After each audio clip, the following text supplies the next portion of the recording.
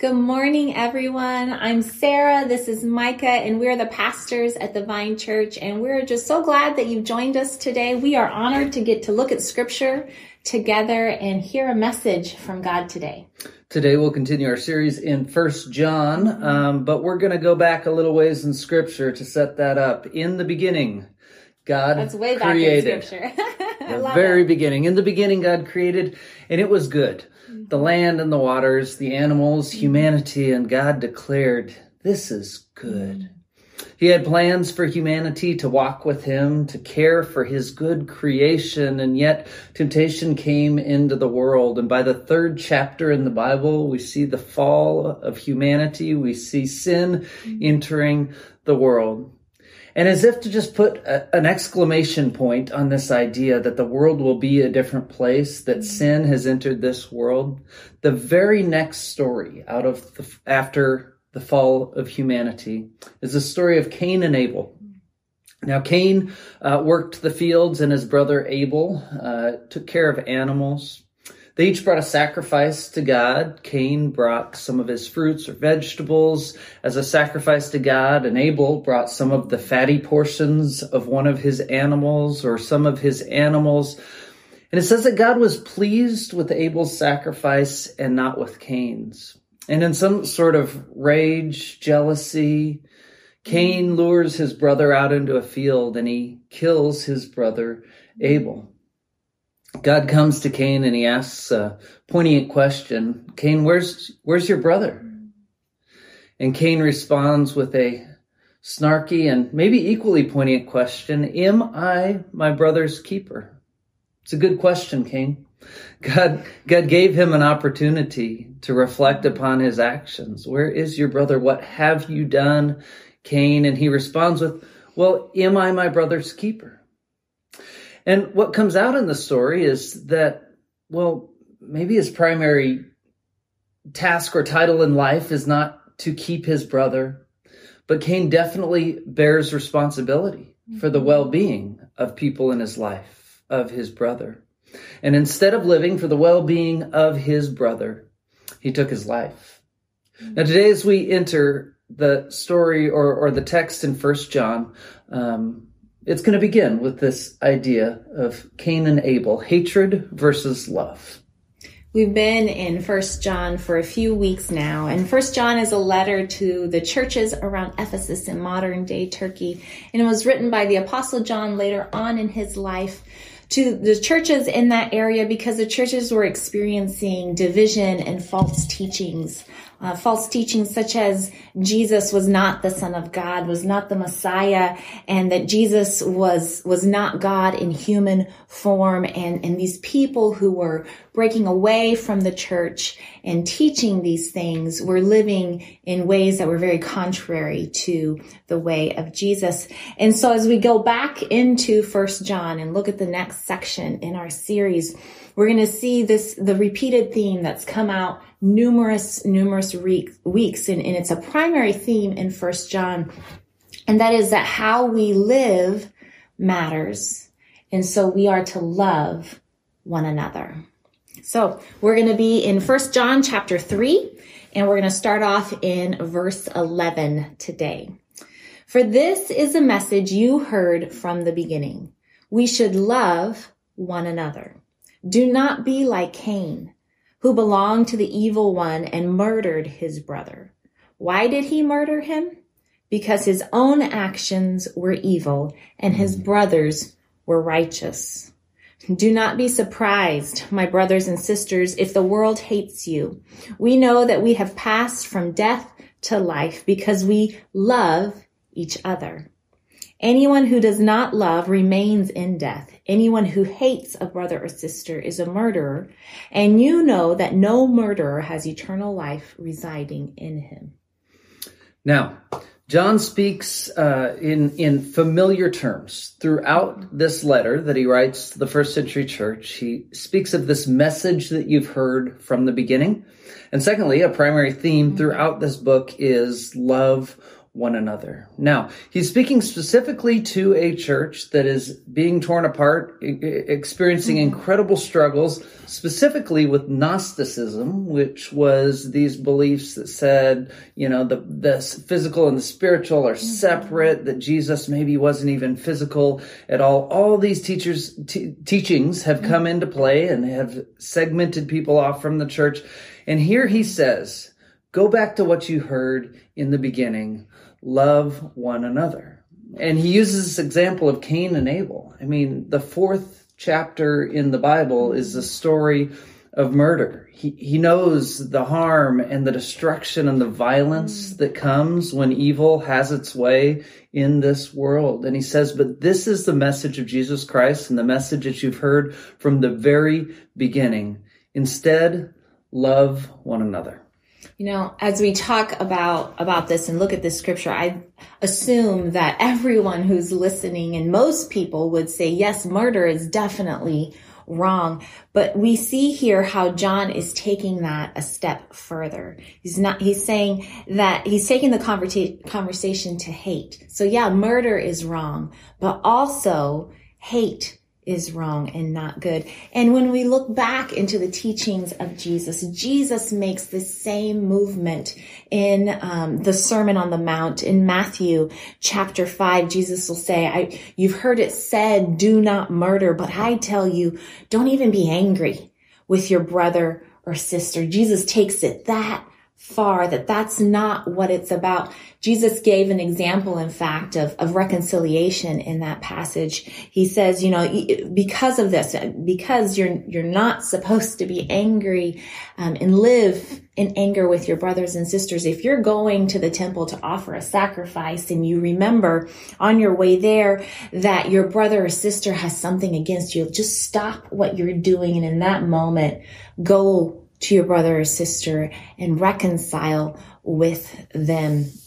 And what is so powerful to me in these concepts is that our faith and our love for God directly influences how we are to engage one another. It's not that our faith and love for God are separate and then how we engage with people is a separate thing. These are the same thing. Those are intricately connected. And Jesus here says murder is just too low of a bar.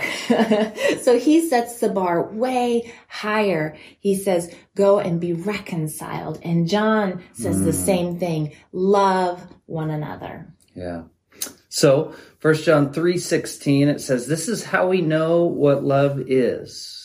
Jesus Christ laid down his life for us, and we ought to lay down our lives for our brothers and sisters. I've always thought it's interesting. This is 1 John 3:16. Right. John 3:16.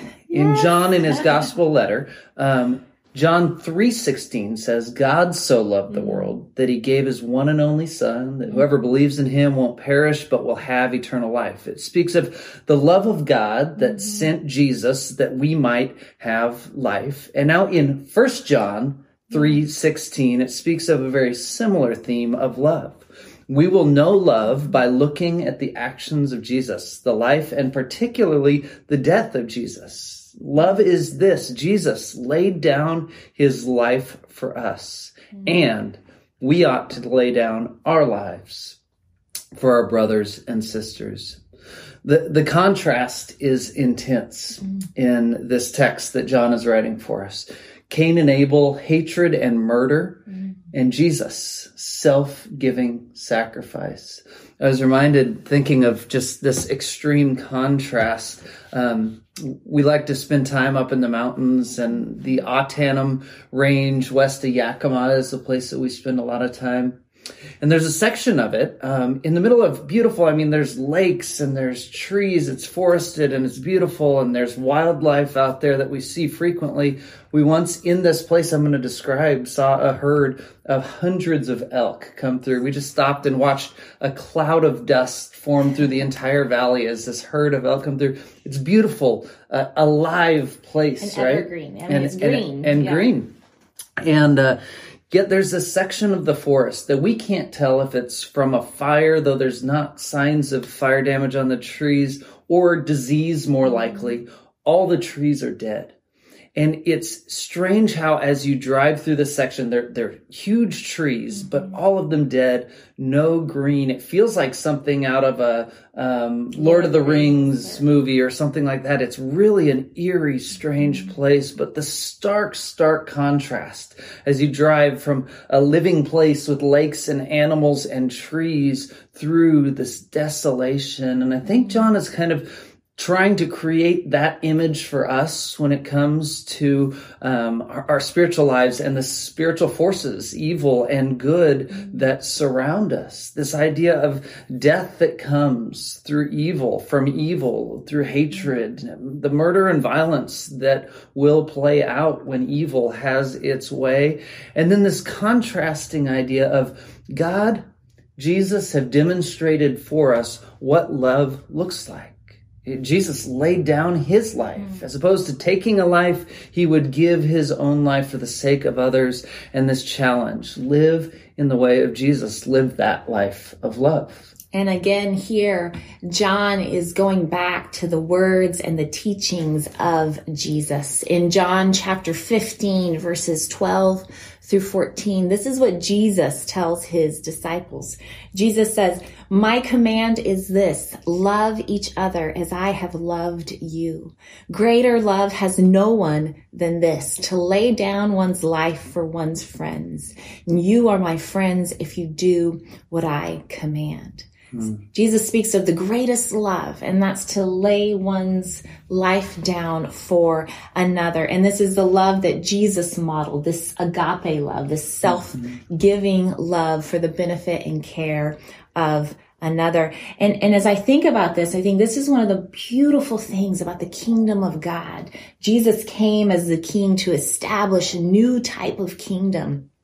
And this kingdom of God is one of mutual love, where those in the kingdom are loving each other, when all parties are looking out for the interest of the other and are caring for the other. And when this happens, it creates a community of safety and of love, where everyone is seen and known and cared for.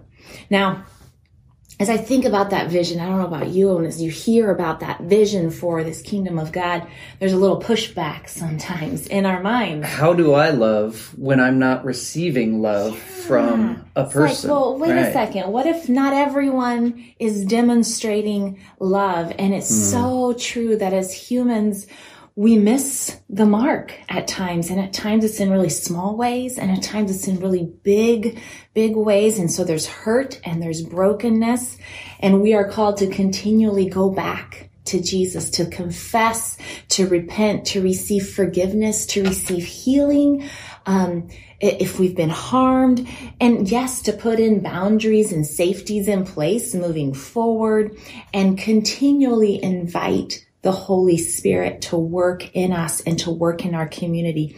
But the goal of Christian community is that everyone is loving each other as Jesus did, this community of love and safety. So then John goes on to kind of give an example of what this love might look like in the context of Christian community. If anyone has material possessions and sees a brother or sister in need, but has no pity on them, how can the love of God be in that person? Dear children, let us not love with words or speech, but with action and in truth. You know, that word pity in Greek, the root word is kaleo, and the root word means to shut or to close. And I think that's such an interesting image in here, that if we see a brother or sister in need and we just shut them out, we just close the door in their face, that is not what love is about. That loving people, John here says, it's not just about our words and our speech, but rather we love with actions and in truth. That in truth is interesting because it means that, like, we're genuinely practicing love, that we're genuinely choosing to engage in love. So he gives this example here of seeing someone in need, and will we respond? Will we engage? You know, what I love about John's writing here is how rooted he is in the fundamental teachings of Jesus, right? The foundational teachings of Jesus. He is so rooted and passionate about the story of Jesus that he keeps coming back to these themes that Jesus made so clear, both in his teachings and his demonstration, the ways that he lived his life. And so Jesus at one point, close to the end of his life, before he would be crucified, he's sitting with his closest followers. And he's talking with them about the end times and how his followers would have engaged in this world. And to one group, he's saying, when I was hungry, you gave me food. When I was thirsty, you gave me drink. And to the other group, he's saying, you didn't do any of those things for me. And they ask him, well, when did we see you hungry or thirsty? And Jesus says, what you did for the least of these, you did for me.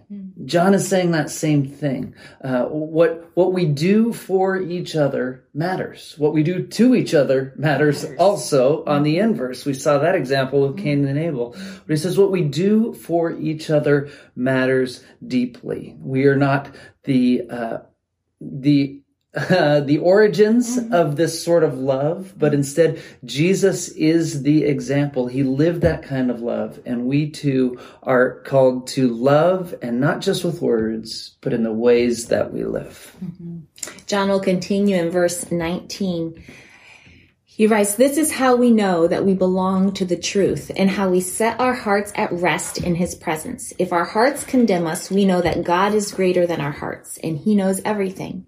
Dear friends, if our hearts do not condemn us, we have confidence before God and receive from him anything we ask because we keep his commands and do what pleases him. Okay. That's a bit of a confusing section. It is. Let's break it down just a little bit. This is how we know that we belong to the truth and how we set our hearts at rest in his presence. And then he's going to go on to say how we know that. But a couple things we want to identify here.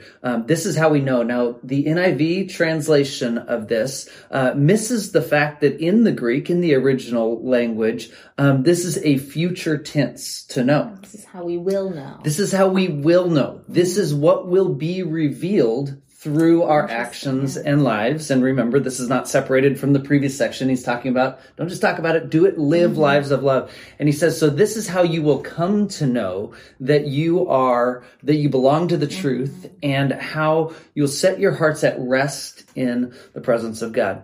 He goes on to describe what is really difficult to translate. Some of these words are only used a couple times in the New Testament. That makes it pretty difficult to hone in on exactly what it's saying. But having read a lot on this week, this is what I'm understanding in it.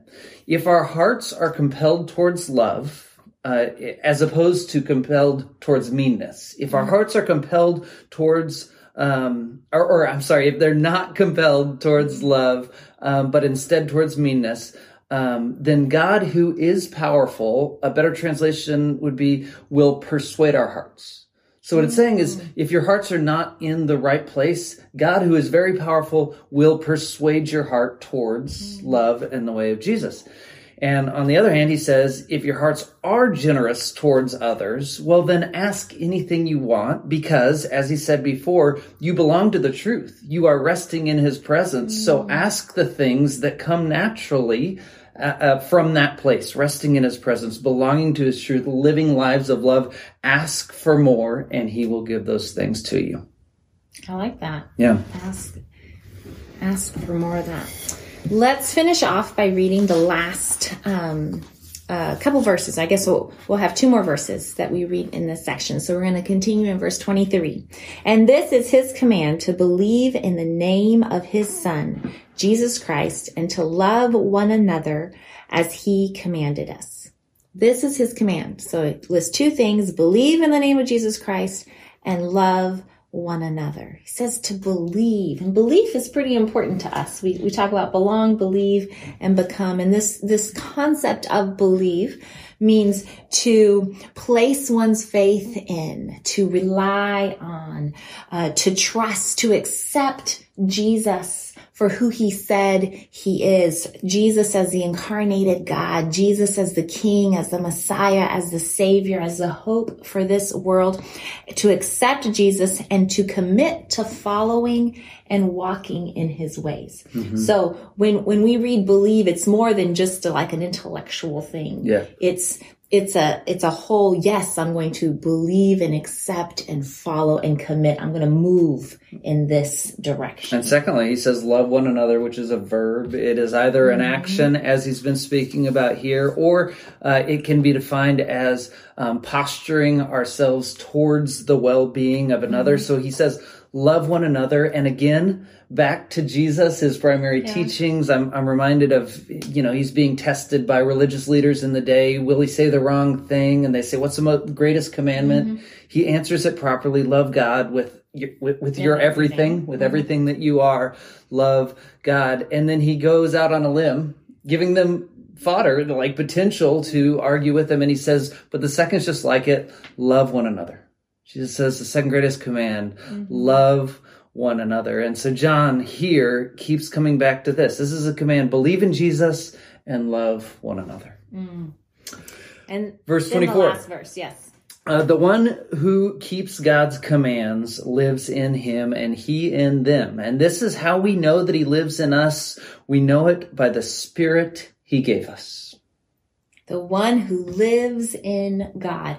You know that phrase, somehow like being in God or in Jesus, is like, John uses it like 10 times in this one letter. It's a very prominent concept. And this idea of being in God, what does that mean? In part, I think that means obedience to commands, because we see that in here. If you're going to say you're in him, then you need to live as like him, yes. as he commanded.